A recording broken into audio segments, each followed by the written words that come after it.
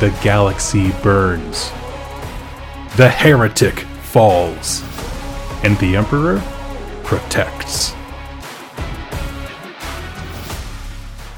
Welcome, citizens of the Imperium. My name is Doug, and with me, as always, is my co-host with the Mo-host, Dan. How you doing, buddy? I'm doing great, friend.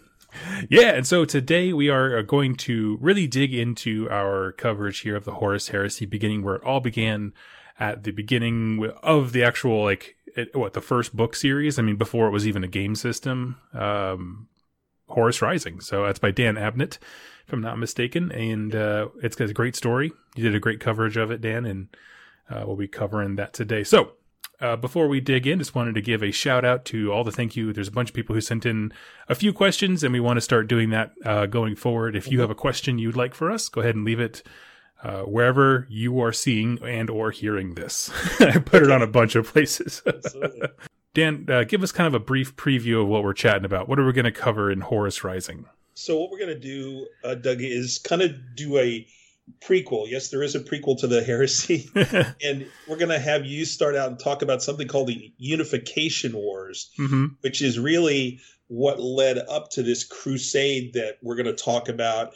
It really introduces us to who this Emperor guy is and who these Space Marine people are, and just give people some context for diving into the Heresy, because Horus Rising, interestingly enough, is a book that actually is taking place almost 200 years into something called the Great Crusade. Yes. So it's not like it's just out the gate. And having this other information, I think, would be really helpful for the listeners. And then we're going to talk people through the main points of the book and some things of interest that we found as we were looking through it. Yep, that's a fantastic summary. So I'm going to do a bit of a sum up of 30,000 years of human lore. Okay. And I hope you guys are ready for the test. Yeah, right. Okay, so to kind of give our preamble before we jump into the starting point of the Horus Heresy, we need to understand mankind has already blossomed and wilted once before. And by that, I mean, we used up all our available resources here on Earth. We were able to build faster than light travel, as well as machines to change environments, doing all kinds of terraforming and stuff. Yeah. And we spread out amongst the stars at an accelerated rate, because if you figure, a colonization fleet lands on a planet and they totally reform it into a mine, they can build 10 more ships that all go and do the same thing elsewhere. So a very exponential growth. And it was just defined by technical supremacy as well as enlightenment of all kinds of people. So there was no religion, that kind of stuff for the most part, I believe. And in a period of time that is just kind of briefly known, and again, we're going to do dedicated videos to this stuff in the future, during a time called the Dark Age of Technology, or the Age of Strife. Those two kind of go hand in hand. Mankind essentially fell apart. We largely lost the ability to communicate and travel towards one another. Everyone became an island. Alien races were then able to just kind of pick us apart across the stars. Anything you want to interject there? No, I think that's a great summary of. Okay. Takes us up to the happenings back on Mother Earth, or Terra, as we call it. Exactly. Yep. And so what the Unification Wars was essentially some guy just walks up and goes, "I am the Emperor of mankind," which, it's a tough start, but to a conversation. I feel like most of the people, if they said that to me, I'd be like, "Are you wearing a trash bag for a helmet? Okay, cool. Awesome. I get it." Right. You got my vote. But anyway, so this guy comes up, says he's the Imperium, and he has an immense amount of scientific knowledge. Now, keep in mind that in this Age of Strife era, our understanding of technology has regressed, almost like how there were lost treasures of the ancients back to our medieval times forefathers. Sure. You and I in our generation have never felt the experience of true lost knowledge, like on a mythical level. And so they have machines that seem like magic, and they don't understand it. And all of a sudden this guy, the Emperor, walks up and he gets it, at least to some extent. He doesn't know everything. He's not omnipotent, but he does truly understand the technology, and he's able to create the first batch of genetically altered soldiers, generally called the Thunder Warriors. Is that correct? Yeah, that's it. Boom. Yeah. We're crushing this. We're crushing this, this sum up. Okay. So, he goes around and the Thunder Warriors, they have all kinds of, we'll say technical issues, problems with how functional they are, how stable they are. So, they're a great soldier for conquering and uniting all of Earth under one Imperium. But going further, he needs something more. And so him and a bunch of the best scientists he has begin work on basically, how do we make a genetic super soldier that is stable, like to the core, exactly what we want, a genetic blueprint for the ultimate warrior. He designs, a full 20 of these genetic templates that all exemplify the best parts, frankly, of himself. And 20 sort of clones, sort of not, like they're based on his DNA, but not identical, were created. These are the Primarchs, and from their genetic codes, kind of acting as an intermediary between the Divine Emperor and the common man, all of the Primarchs, their DNA can be manipulated to turn normal people into Space Marines. Yeah. Space Marines were created, and their first, the Imperium itself, I'm just going to throw my cards on the table, has a lot of ties to fascist Germany back in World War II. There's a lot of allegorical stuff. And to say, there's an old saying that, like, the first place that the Nazis conquered was Germany. Yeah. And the first place the Imperium ruled was Terra. And by that I mean it had to subdue all of the elements that were there. So there are entire histories for these legions, these soldiers based off these genetic manipulations. And they have these huge, rich histories before they ever even leave the planet, because it was the first thing he had to conquer. He then hooks up with the Adeptus Mechanicus, who have been isolated on Mars, which I'm sure we could get to Mars, but like it was its own jam for a long time. Yes. Basically, they make a deal. That's why we have the twin-headed eagle. One head is the Imperium, the other is Mechanicus, or Mechanicum. And the Imperium, as we now know it, is formed. And they start going out into the galaxy and trying to reclaim all of the planets. One of the things I think is of interest here is that, when the Emperor negotiated with the Mechanicum, he serves as a deity to them. They consider him something called the Omnissiah. So they literally are worshiping him as a god, which is so Emperor, because this guy is, whenever things are convenient, he makes exceptions like this, because as part of the unification war you had talked about, he basically wiped out any trace of religion. I mean, there's a short story by Graham McNeil called The Last Church. And literally the last church on earth is burnt by the emperor, burnt to the ground. So he was very much secular, rationalization and reasoning and science. And and he was very much against being worshipped as a god. And yet when he goes to Mars, he was like, it's cool. You guys do what you want to do. Yeah. What? Okay, fine. Whatever. It's the inconsistencies and those little allowances, it's crazy. It is. Yeah.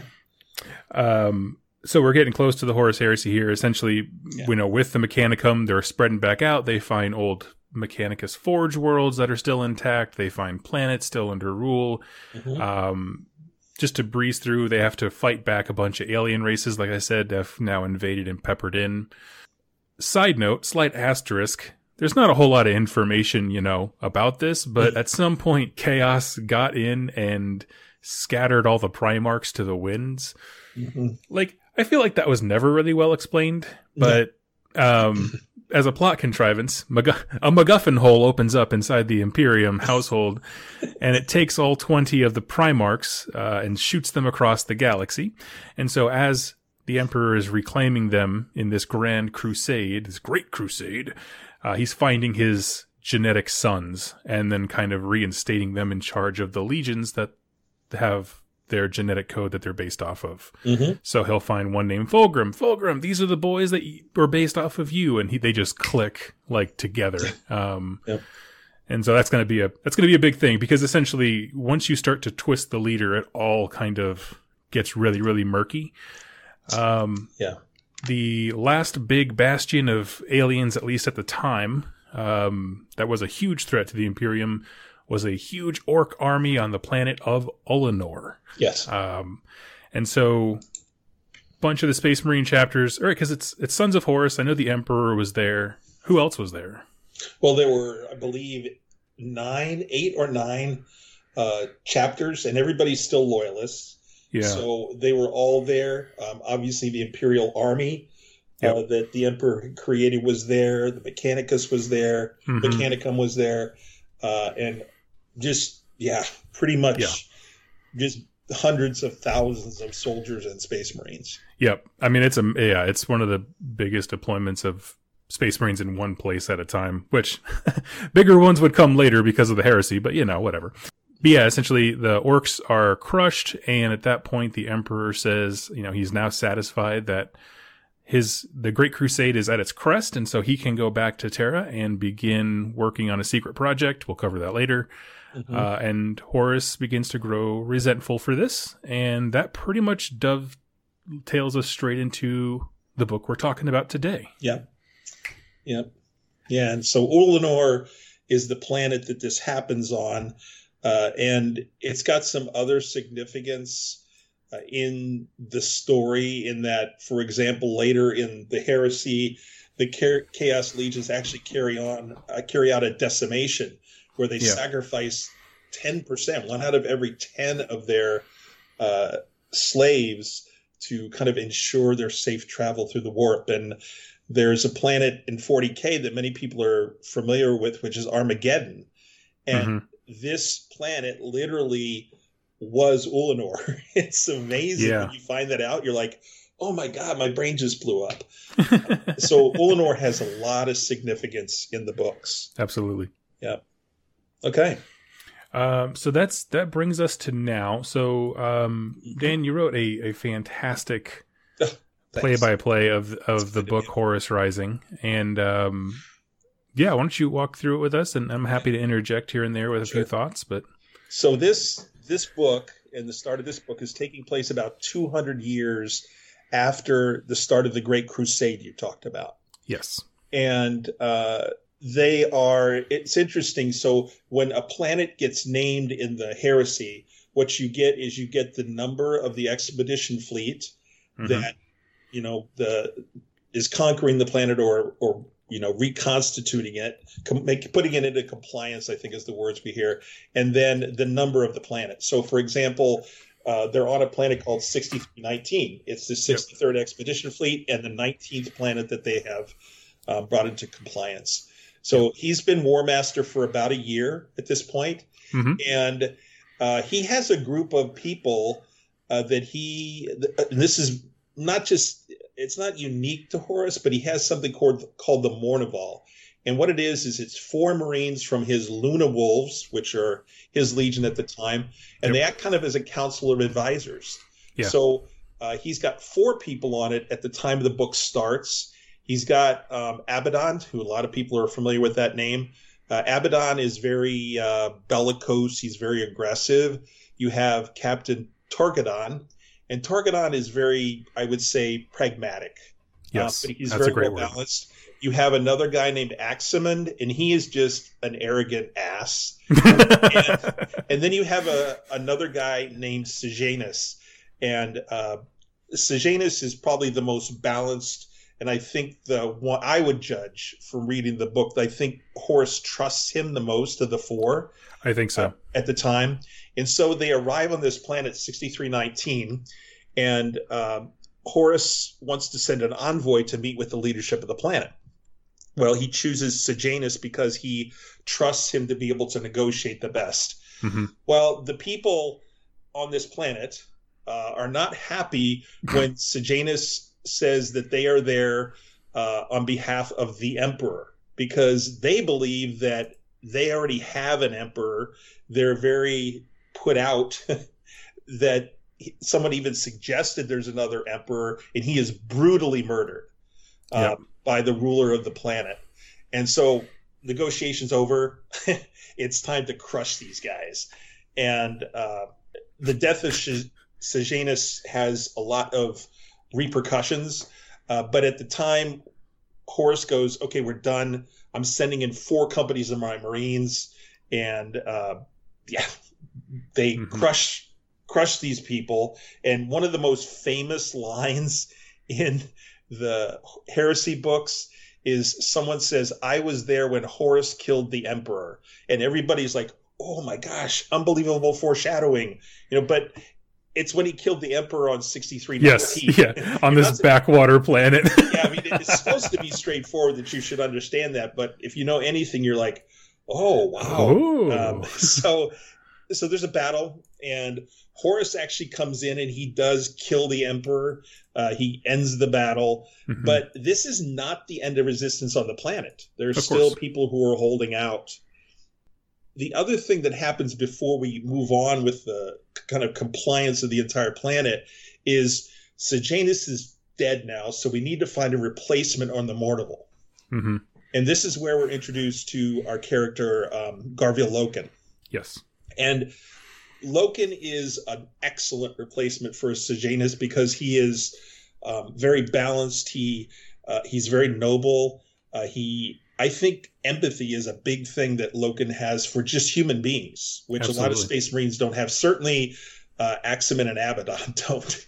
And so just a great choice to replace Sejanus. And he's kind of taken back when he first is picked. But there's an individual that we will talk about whose name is Kirill Sinderman. And I guess in terms of, how can we explain what he does? He's kind of like a priest. He's a priest for something called the Imperial Truth. And why don't you talk to us about what that Imperial Truth is? Because that is really important in the heresy. Absolutely. So the Imperial Truth is essentially, I guess we would call it the party line, so to speak, which is there is no religion. Science and truth are the inherent destinies of mankind. We are the rightful heirs of the Milky Way galaxy. Xenos are to be purged. It's like a religious worldview system, but without ceremony or a deity or anything like that. But it has that same indoctrination tactics that you see on like some cults and stuff like that. But it's meant to give all the citizens enough answers to not question things, really, to go searching too far in any direction scientifically or philosophically. Is that a good sum up? That's great. It's all the worst parts of very, very strict religion without any religion. You know what I mean? Right. Yeah. Right. No worship. So all orthodox, no religion. But Loken and he are very close. In fact, Loken goes to him for advice all the time. And so Sinderman kind of says to him, wait a minute, I'm telling you that you should take this position, because Loken wasn't sure, because he would act as a balance against Abaddon and Aximon. And also later, interestingly enough, Rogel Dorn, who is at one of these Primarchs you talked about, he also tells Loken kind of on the low key there that, hey, I recommended you to Horus, So it's like, oh God, a Primarch recommended me. Loken still has some doubts, though, interestingly enough, about the invasion of the planet and how it's been suppressed and the conquest of the planet. And related to this, interestingly enough, there's another human. His name is Carcasi, and he is like a poet, I guess, is the best way to put it. And he's on the planet after they kind of suppress everything, and he's out kind of drinking too much, and he kind of talks about how he thinks that, this is just the first of many bad things that are happening. We shouldn't have conquered this planet. We should have tried harder to get along with these people and so forth. And he basically gets the crap beaten out of him by a bunch of Imperial Army guys. And Loken finds out about this, and he's like, well, I had the same kind of doubts. It was really interesting. So you see Loken at this point starting to have doubts, and that's really important, I think, for the story. Yeah. And anything else you want to add at that point? Yeah, absolutely. There's one quote, and I have a Kindle, and you can see like other people who are signed up for the program what they highlight for important quotes. And this one was highlighted more than any others, and it's Loken essentially asking, why couldn't we just left them alone? Like, they weren't barbarians. They had a unification of their own, it was fine. They were fine. And Cinderman, this member of the state who proselytizes, I guess, the virtues of the government. His quote is, "You're walking along the shores of a lake," Cinderman said. "A boy is drowning. Do you let him drown because he was foolish enough to fall into the water before he had learned to swim? Or do you fish him out and you teach him how to swim?" And Loken shrugged. "The latter." "Well, what if he fights off your attempts to save him because he's afraid of you, because he doesn't want to learn how to swim?" Mm-hmm. And Loken replies, "I save him anyway." But I love that line because it is simultaneously the perfect line that the Imperium would give you of like, well, yeah, it's a no-brainer. You save the kid. He doesn't understand. But if you just take a step back a little bit, it's like, yeah, but it missed the point of the question, which is the boy wasn't drowning. He was just standing there. And like this planet, they were fine. They didn't need us.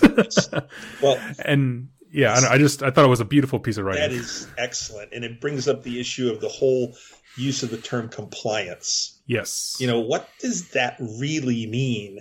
It seems like it's just a euphemism for conquest. Yes, yeah. And you see it more and more and more. So it's very interesting how that was an excellent quote that Doug. Yeah, it was just space colonialism. Yeah, it's not good. No. And so we've met two of these people called remembrancers. We need to talk about that real briefly. Yes, that when this happened, when the emperor left, he wanted somebody called remembrances to kind of record everything that was happening. So we've talked about a poet who's Carcasi. We had iterators. That's the word we use for somebody like Cinderman, who's a priest, essentially. Yeah. We have documentarists, like historians. And we have imagists who are photographers, basically. So our historian is somebody named Mercedes Oleton, and she will be in the story up until the siege. She's in for a long time. And then Ifredi Keeler, who is a central character in the Horus Heresy and the siege. And she is a photographer, essentially, is what she does. But all four of those play an important part in this. Absolutely. So we move on from this, and so Horus and his equerry, who is Malagurst, he will be a permanent character here. What they do is they kind of convince, or another word would be manipulate, the Mournival into suggesting an assault on what I think we can consider the last rebel stronghold, and it's in a place called the Whisperheads. Why it be called that? All right, so. The Imperial Army, who is separate from the Space Marines, the predecessor to the Imperial Guard or Astra Militarum, but they were not called those then. They were called the Imperial Army. They have not been able to breach this stronghold. So Horus wants his legions to kind of be at the forefront here. So Loken's 10th Company, Garviel Loken's company, is chosen to lead the assault with elements of the Imperial Army. And so interesting stuff happens here. It seems like a really small part of the story, but it is so significant. When they're approaching this place, they start hearing like weird radio messages about this thing called Samus, and we don't know what it is. Logan kind of blows it off. He thinks it's Vox distortion, or he thinks maybe it's psi warfare or something else. It's just like, Samus is here. Beware of Samus. And there's screams and all this other stuff that go on. And Logan's just like, whatever. It's just they're just trying to, psych us out. Right. Well, part of this approach here, and something else that's important, is there's a new weapon that's been introduced to the Luna Wolves, which is Terminator armor, which is very ubiquitous to the story. So they basically these Terminators just knock the rebels out. There's like they just kind of there's no contest. Yeah, each one's a moving castle. So they get into this fortress, this stronghold, but something's wrong. Mm-hmm. And one of Loken's sergeants, his name is Jubal. He says he's seen Samus, and Loken's like, "What?" So he rushes to Jubal where he is, and he seems really confused. And when Loken and some other Marines like move towards him, he starts opening fire, and he's screaming, "Samus is here! Samus is here!" And Loken's forced to kill his own sergeant because he's killing other Marines. Now, during all this, we have some remembrancers because, you have to bring the press along. Of course. Even 10,000 years ago, right? So they've kind of been allowed to observe the assault. And Loken is really confused about what's happening. He doesn't know, so he calls on Cinderman, his kind of personal advisor. And Cinderman's like, "No, it's good. It's okay. The guy is delusional or... Yeah, something must have gotten into his head. Yeah. Did something. Right. And so Loken had this concept of a demon, something possessing him, but Cinderman's no, it's fine. It's okay. That's not what it is. And Loken's convinced until Jubal gets up after dying. Yes. He becomes possessed. He blows up into this huge, mutated creature, and he attacks everybody. So, of course, the press can't keep their distance. And so Ephraim Keeler, who's one of the people we talked about, she gets closer, and she kind of got away from her Imperial Army minders, and she goes right up to where Loken and the Space Marines are fighting Jubal. So Jubal charges them, and Jubal kills some of the Marines, but Loken saves Keeler because she almost dies, and he kills Jubal. Finally kills him. He's really dead now. So do you have any comment on it up to now? Like, what's going on? No, I love it because they're slow rolling people discovering the nature of chaos, together with them. And so I like that. The only thing I wanted to touch on is I really did appreciate the slow relationship build between Loken and the Remembrancer that's with him constantly. Is it Mercedes? And so, yeah, Mercedes. There we go. I don't know. I just wanted to quote that. I think that's a wonderful relationship that they have. Oh, yeah. Their rapport they build over time. She's kind of like his therapist. Yeah, exactly. Yeah. It's right. So we're done now with this battle. Jubal's dead, whatever. So Abaddon finds out, and he's like, "Loken, shut the heck up. Don't talk about what you saw." See how you're thinking about it? What you got to do is not think about it. Right. Typical Abaddon. Now Horus arrives, and he's like, puts his... You can just picture it, putting his hand on Loken's shoulder. Come here, I need to talk to you for a minute. Yeah, dude. And so he explains that there's something called the warp. And Jubal was possessed by a being that lived in the warp. And he's like... He still keeps away from the demon thing. He's like, they're not really demons, they're Xenos. They're alien creatures. And so Loken's thoughts are that only people with psychic powers are able to be touched by this warp entity thing. That's what he was taught. And then Horus goes, well, there are places where the warp and reality are really close together, and sometimes that threshold breaches. There's an opening. Yep. And those warp entities, these Xenos, are able to cross over more easily. And so the Whisperheads, okay, now we know why it's called that, was a place like that. It was this place of weakness between the warp and reality. And then he tells Loken of the Emperor's Basement Project, which it's a euphemism for the craziness that the Emperor tells nobody about, except that it's going on. And this is one of the Emperor's... And this is opinion, Dan's opinion. It is one of the major, if not the major mistake the Emperor made, was not telling people what was going on there. Yep. And there's no reason he shouldn't have told his Primarchs. Yep. So that's kind of the resolution to this Whisperheads thing. Anything else for you that was significant or interesting? No. I mean, it's a great introduction to chaos, and I liked the drama of Loken having to shoot one of his own men, because before this, the concept of a Space Marine killing another Space Marine is rare. I mean, we'll get into some stuff with the Space Wolves or whatever, but like your average Marine couldn't conceive of having to kill one of their brothers. And so I think they did a good job of showing that tragedy, and then that'll lead us to everything that's going forward. So I'm good. Yeah, no kidding. That's a great point. Yeah, it's something that was unheard of. Absolutely.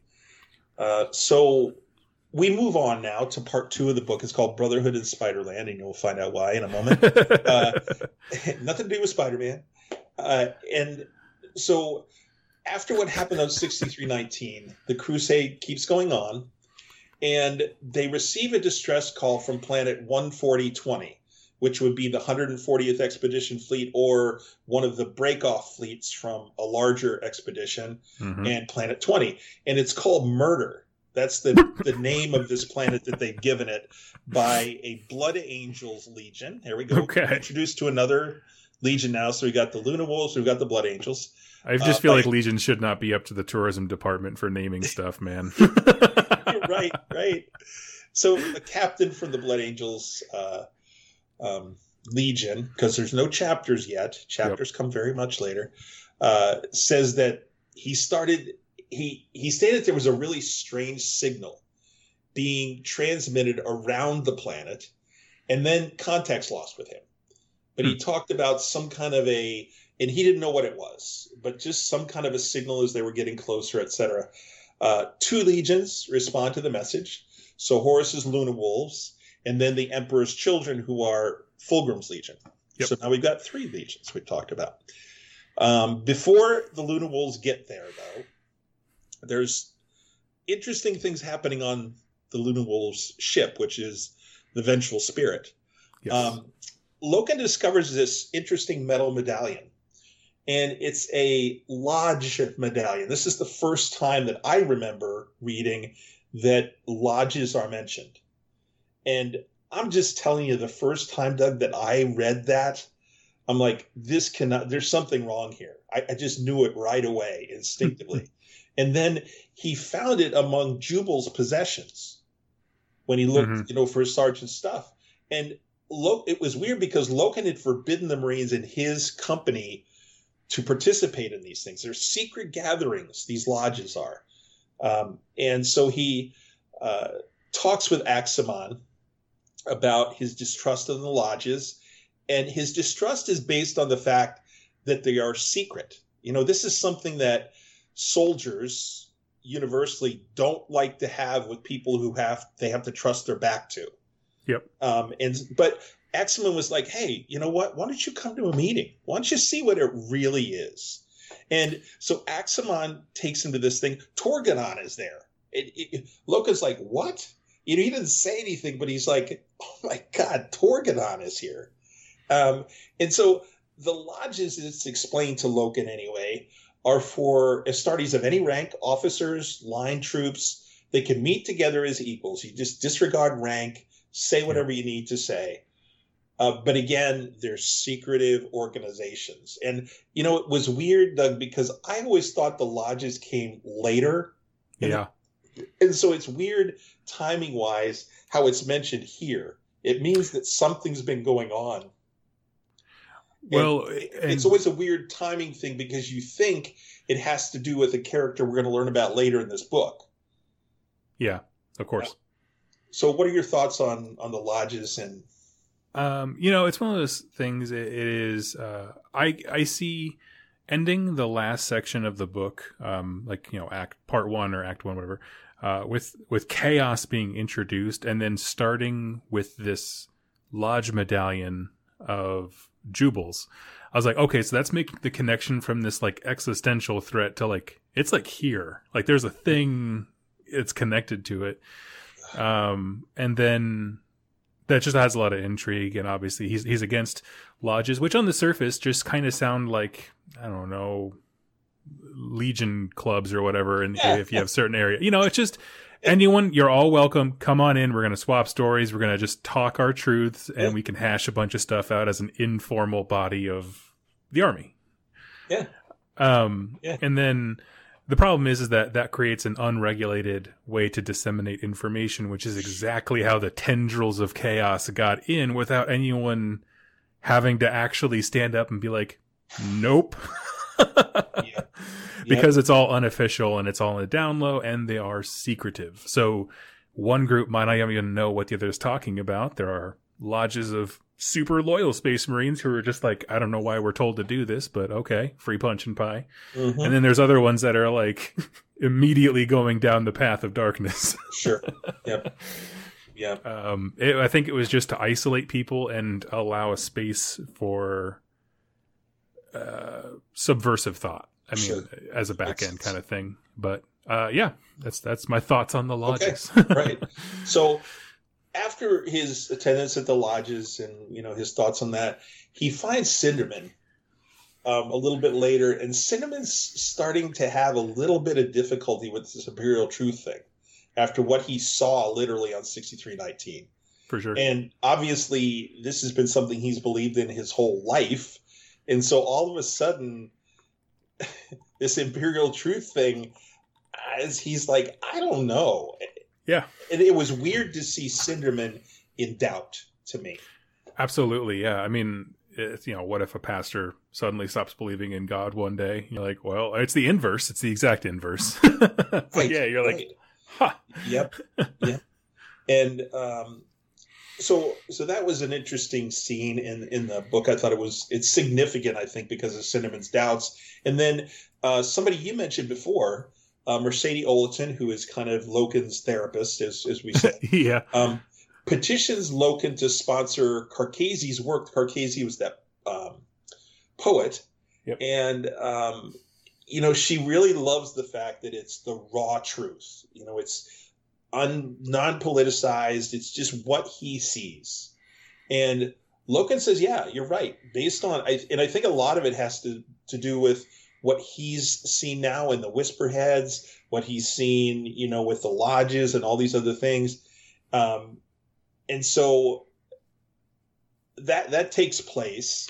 Mm-hmm. And the weird thing about Keeler that I found really almost humorous in the book is they talked about how morally decadent she had been after 6319, because most people who know of Freddie Keeler, she's the saint, hands pushed together, and it's like, what? She was sleeping around and she was drunk, and yep. This is not the same Keeler that we think we know. But I think it's great that when you read the book, if you've had other experiences with the heresy, it's a great way to understand that even Keeler, even the saint, is human, and it gives her that human side.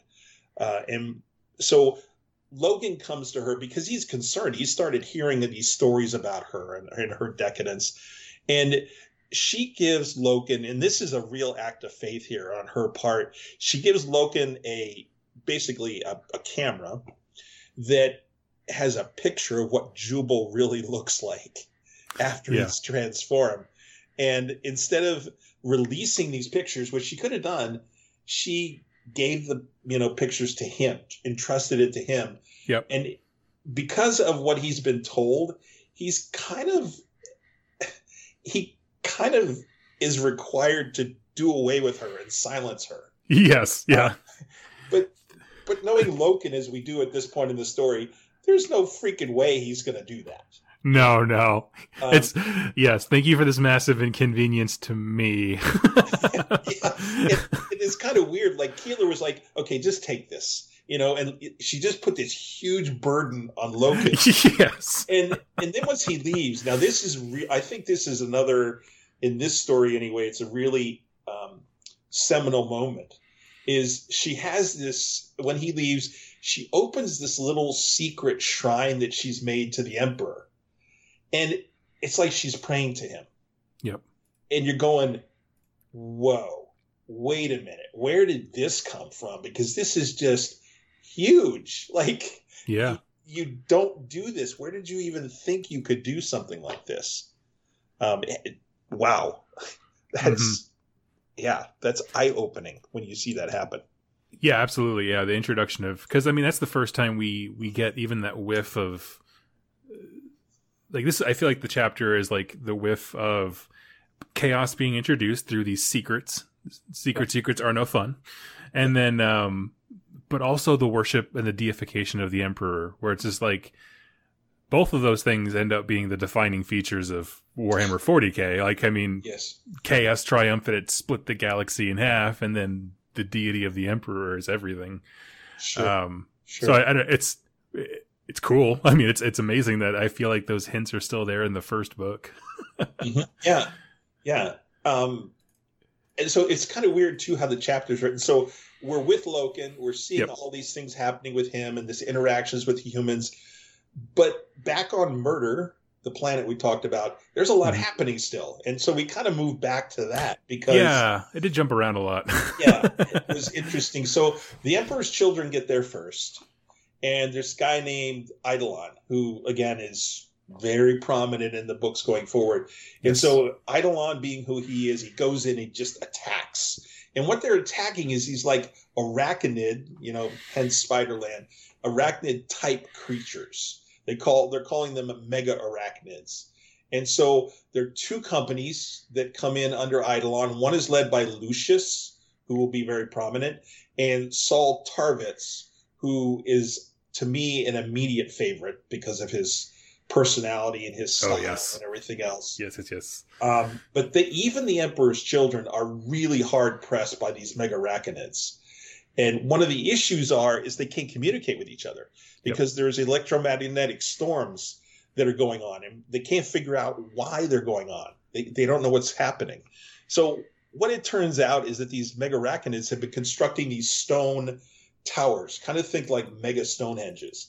And it's keeping the Marines, it's inducing these storms, and what they're doing is they're impaling dead Marines on them, which you're like, that's weird too. I don't think there's that chaos piece to it, but it seemed like that a little bit, like some kind of sacrifice. So so Tarvitz then, looking at what's happening, he wants to destroy the towers because Tarvitz is a lot smarter than Eidolon or Lucius combined. Yes. And he wants to recover the bodies of his brothers. Eidolon's like, nah, let's not do that. But weird enough, when they follow Tarvitz's suggestion, they start blowing up the towers. Oh, guess what? Comms start to clear. Oh, well, imagine that. Yeah. Well, and it's just seeing that there's a practical purpose. Like, these are doing something, whereas the other guys are like, no, they just strung them up there to decorate and psych us out. It's like, no, there's something weird happening. It took I don't think so. To figure it out. And then, so the Emperor's children and the Blood Angels have been doing whatever. The Luna Wolves arrive, and they're led by Torgadon. So really, Loken isn't involved in any of this stuff on the surface. Yes. Yep. Eidolon, of course, acting like the child he is. He's ungrateful. Lucius is like, I'm too perfect a warrior for any of this. And Torgadon and Tarvitz, though, form a really good bond, a close bond, which is what you would expect. Then, interestingly enough, two of the Primarchs, Horus, we know, Sanguinius, who is the Primarch of the Blood Angels, get into the fight, which was cool. That part of the story was so awesome because you saw Primarchs really for the first time in the battle, and it was pretty cool to see how they just wiped the floor with people. I like it was pointed out, I think, in the show, the independent characters, they do a lot of 40k stuff, at least they did, that like when we read about how ridiculously murdery a Space Marine is, like, but a human compared to a Space Marine is the same as a Space Marine compared to a Primarch. Like, they're just this next level. And so, like, these guys who've been alive for hundreds of years and killed hundreds and thousands of people are watching their Primarch just, like, put him to shame. You kind of see, all these Space Marines standing around when the Primarchs are engaged. If they didn't have helmets on, their mouths would just be open. Yes. Like, so why are we here? Where's the popcorn, man? I want to watch the show.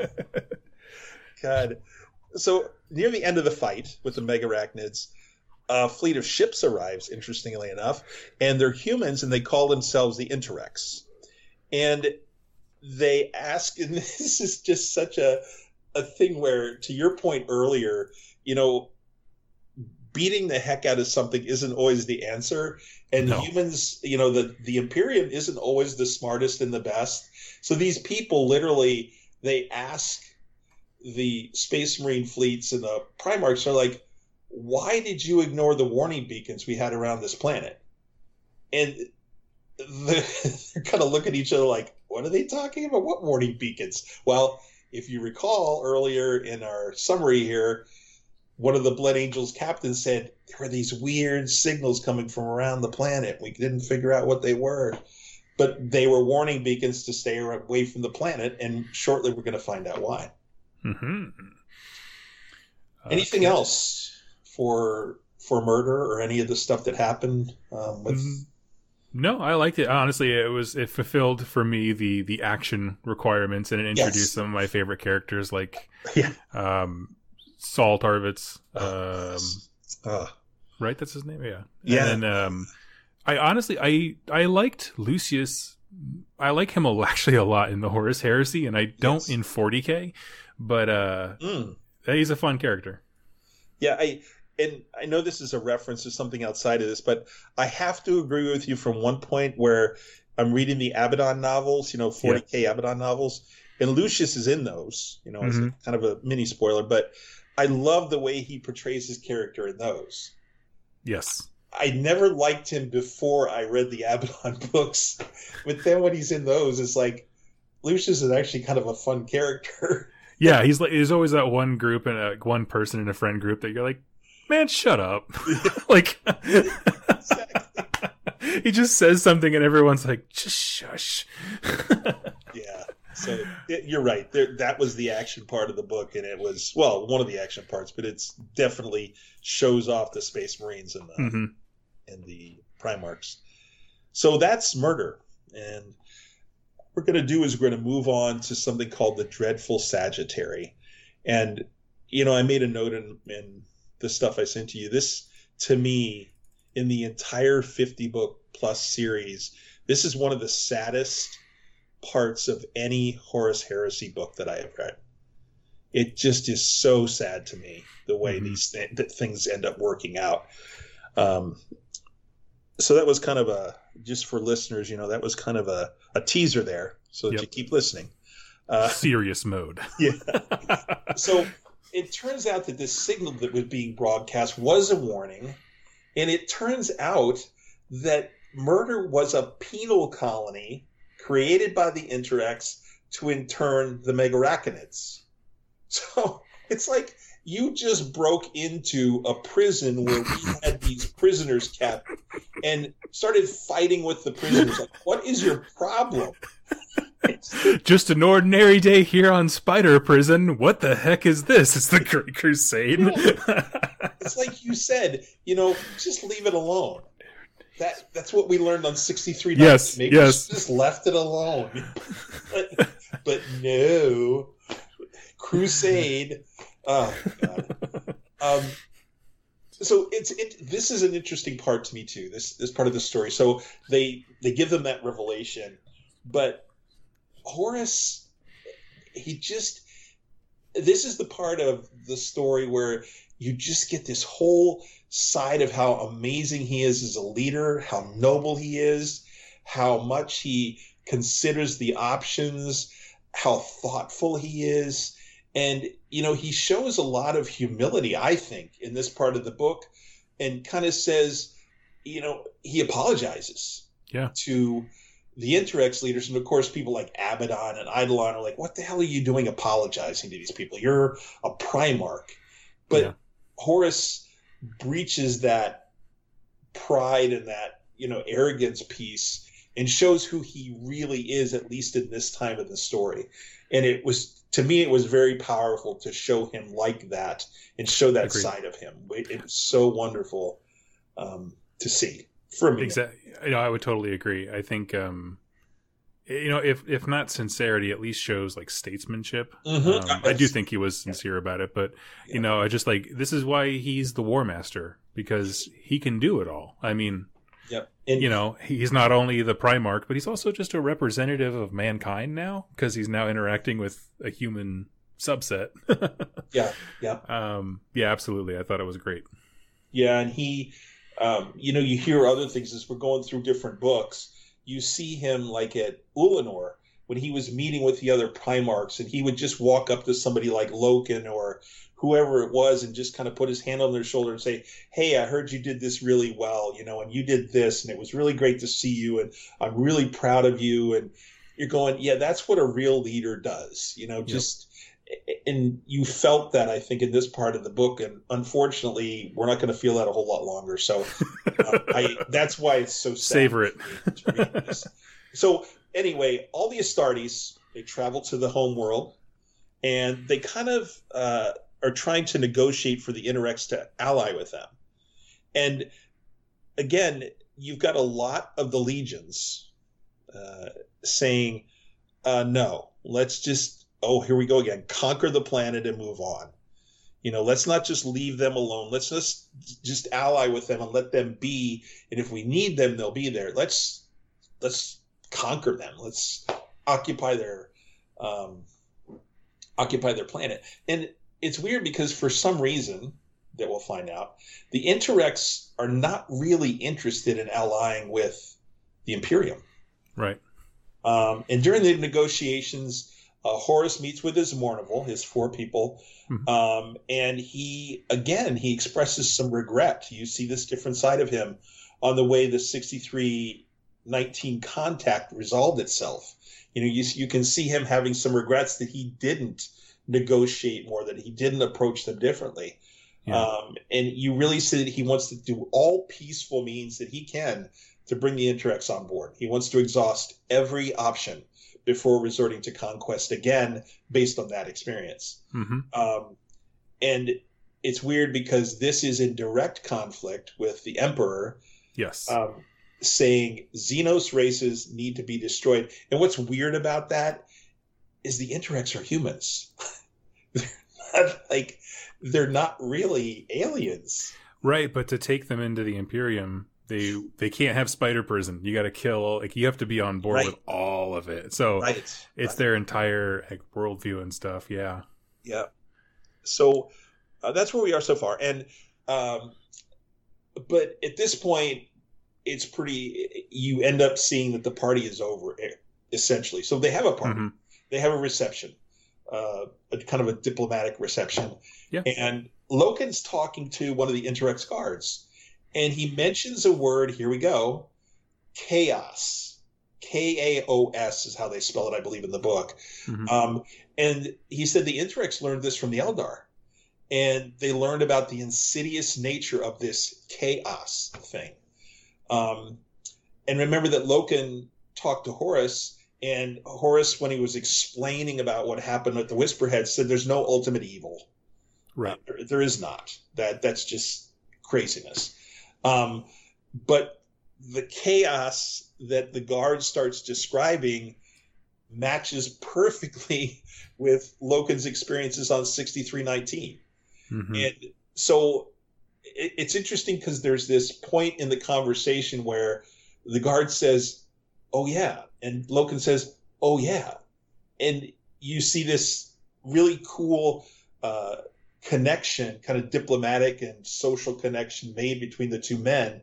But before they can kind of say, hey, everybody, we figured it out. We need to get together. There's an alarm. Something's happened. There's been a break-in at one of the artifact museums on the planet. Mm-hmm. And, of course, the Interrex tell Horus that his Astartes have stolen something called an anathema. So do you want to talk to us what an anathema is? Sure. So it is like a cosmic negative, I don't know, yin to a yang kind of a thing. Okay. The actual item, if I'm not mistaken, it's like a sword that it can pretty much kill anything.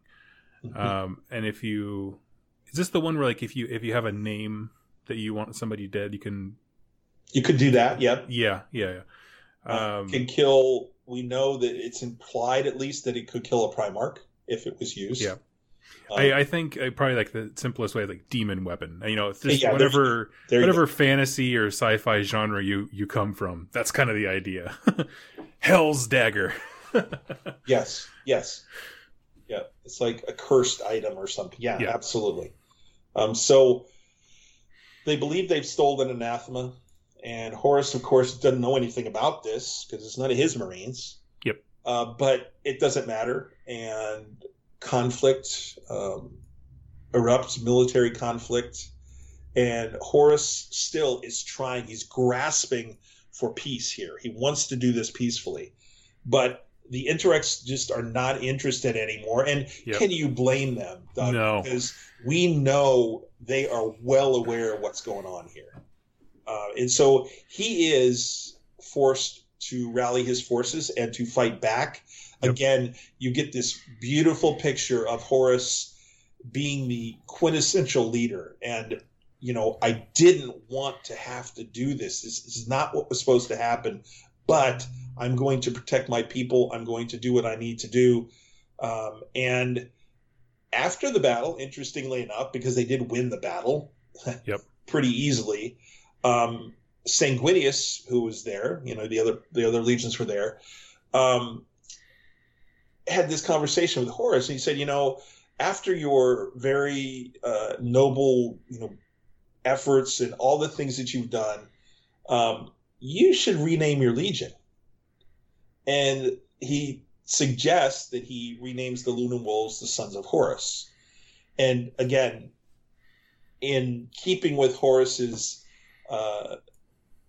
personality at the time, he's very hesitant to do that. Yep.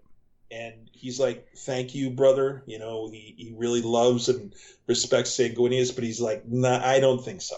I don't think we need to do that. So that's kind of what happened at the reception and afterwards, and all these things are going on. This anathema was supposedly stolen. After the battle, interestingly enough, Loken goes to his therapist, Mercedes Olithin, and kind of talks about what happened and the battle and everything else. And it's just beautiful because, you know, he has all these amazing memories of Horus, his dignity, his humility, his courage, his nobility. And he remembers these parts of Horus. He has these beautiful memories of his Primarch in his head. They're never going to go away, no matter what happens. And I think that's really neat that part of Horus remains with some people. Mm-hmm. So the conversation continues. And then all of a sudden Mercedes asks Loken, like, where are we going next? You know, this is kind of done. We're moving on. He goes, well, you know, Chaplain Erebus from the Word Bearers, who is a guest aboard our ship, he says that we're going to be heading to a moon around a moon called Davin. And you go, oh, okay. Now, anybody who knows anything about the heresy is like, oh, God, there's the D word, right? It's going to be great. But if you haven't, if you're joining us to kind of start your heresy journey, Davin is one of the planets in the heresy that has its name written in infamy. So, again, one of the images we see here near the end of the book is you flash back to Ephraim Keeler praying at her secret shrine and thanking the emperor for Horus and for his legions, you know. But again, she's in prayer. She's thankful. She is now definitely an emperor botherer, as some people would say. She's an emperor worshiper. Yes. Forbidden, which is why this is a secret shrine. Yep. You know, and I guess the book kind of almost ends. So we've got the birth of the heresy here, even though it isn't the heresy yet, Doug. So we know that the anathema was in fact stolen, and it was stolen by Erebus. So there's some very strong indications that Erebus has been in league with the Dark Powers for some time. This isn't a new thing, you know. And remember, this has been going on for 200 years, this crusade.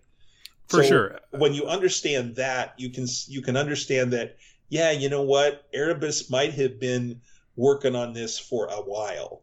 And then in the final scene, he's in the, of course, he's in the dark depths. You know, we talked about the secrecy of the medallions and the lodges, For the sure. vengeful spirit, and he's kind of communing with his new masters.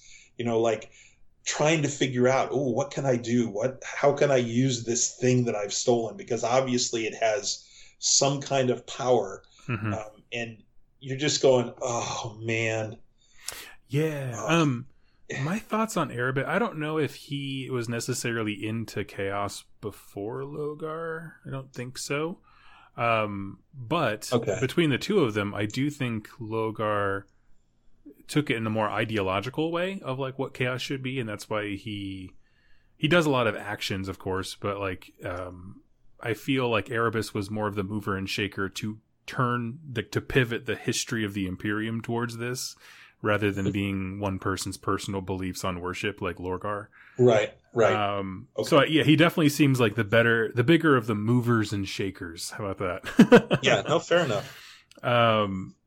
Yeah, and a fantastic book, and thank you so much for that summary of it. Final thoughts for you as you kind of think about the close. There's a few other characters I think it's worth mentioning. Yeah. We have Raldoran, who's the chapter master of the Blood Angels, because remember we still had Primarchs back then, and so but he plays a part in this, and especially on the murder scenes. You have Iacton Cruz, who's a captain in the Luna Wolves. He's an older Space Marine. He's been around a long time. Yes. But he plays such a crucial role later that I think it's worth us mentioning to the leaders that name. So remember Iacton Cruz, because he will come up again. You have Varvarus, who's the Lord Commander of the Imperial Army. Yep. He will be very important in the next few books. And then this last character is so important. His name is Regulus, and he is a representative of the Martian Mechanicum. Mm-hmm. And he will play a huge role when we get to the Mechanicum book and we start talking about things that go on Mars. So Regulus is there with the expedition fleet and obviously kind of observing, I think, more than anything of what's happening. But those are some other characters to just think about. Overall, it's just such a great way, I believe, as a summary, to introduce really a lot of different characters, but just give you little pieces and parts to understand a little bit about how they're developing or what they might become. Yeah. That's what I really like about it. It gives you a flavor like, who's Lucius? Oh, well, you can kind of figure it out pretty quick who Lucius is. You can figure out who Eidolon is, and you know what Loken's like, or Saul Tarvitz, or any character that you can pick, you kind of know what they're going to be in the future from the way Dan wrote this. And I think that's really a neat way to introduce characters. There's so much foreshadowing. It's just, this book is just drenched in it. For sure. But, go ahead. No, I was just going to say, I think there was a great job of like just picking up on some of the themes, secrets that sink the whole thing. Obviously, there's secrets that are okay, quote unquote, with like the lodges, but then there's secrets that are not, like Erebus stealing a demon weapon or something, but if you allow some secrets and not others, it just gets really murky and they plunge themselves into this darkness. I also like, when I first read the book many, many years ago, I kind of got lost in like name salad. They just throw a ton of names at you. Sure. But realistically, it's, Horus, the Mournival. And then if you meet characters from other legions, you usually, I feel like you meet multiples of them, so you can see how the heresy unbinds them internally as well. Yeah. Like we meet Saul Tarvitz, we also meet Lucius, and they're from the same, they're both Emperor's children and really good at what they do, but they're different. And so it kind of like sets up division stories in the future, which, I mean, for the first book in something as comprehensive as the Horus Heresy, went on for 60 more. Like, it was a great introduction. Sure. Yep. Great book. Great stories. And, just right on. Just good stuff, man. Cool. Great. Well, I will, we're kind of moving towards show close here, but we do have a few questions from folks on the interwebs. And if you want to ask a question to us, like I said before, leave it in the comments of this video on YouTube or whatever podcasting app You can also email me at Doug at degriggs@2plustuff.com. And so today's questions, let me just pull them up here. One thing we didn't clarify, a few people asked this, is what is our general release structure going to look like? And we were thinking every 2 weeks ish, right? Is that about right? Yeah, I think that's what you had talked about. It's fine. It's good. Yeah, cool. We were called out in a YouTube comment for for the sin of not praising Aaron Dembski Bowden enough. Okay. When we mentioned our favorite authors, I was like, "Oh, Ben Counter's my boy." Well, we're going to make up for that, listener, because we're going to talk about the magnificence that is the book, The First Heretic. So we will more than make up for not calling him out. So yes. Plus, I praise him endlessly enough. Online and Twitter and stuff. He knows he is beloved. Yep. We had one a direct question from Behemoth's Boy over on my Discord, and asked, "What is your favorite mark of armor?" Wow. If you're not familiar, how about you? I'm going to go with Mark III. And if you don't know what that is, if you look up like old Horus Heresy Space Marine armor, there's one that looks like it has like a feudal era kind of helmet with like the little slits in the front, kind of like an old school knight. That is my absolute favorite. It just kind of personifies the space fantasy that is Warhammer rather than science fiction. Yes. I think Beaky's. I think it's Mark 6. Yeah. Yeah, all right. That's my favorite. I just, when I saw it first come out, I was like, that is really, and I can remember my first Space Marine armies, those are my choices for helmets. They're one of the choices when I played 40K, and it's like, well, these are kind of cool. I kind of wondered where they came from. And then once I read the books, it's like, oh yeah, Mark 6. Okay. So yeah, I like the Beakies a lot. And they're a big thing in the Raven Guard. And I like the Raven Guard a lot too. So right on.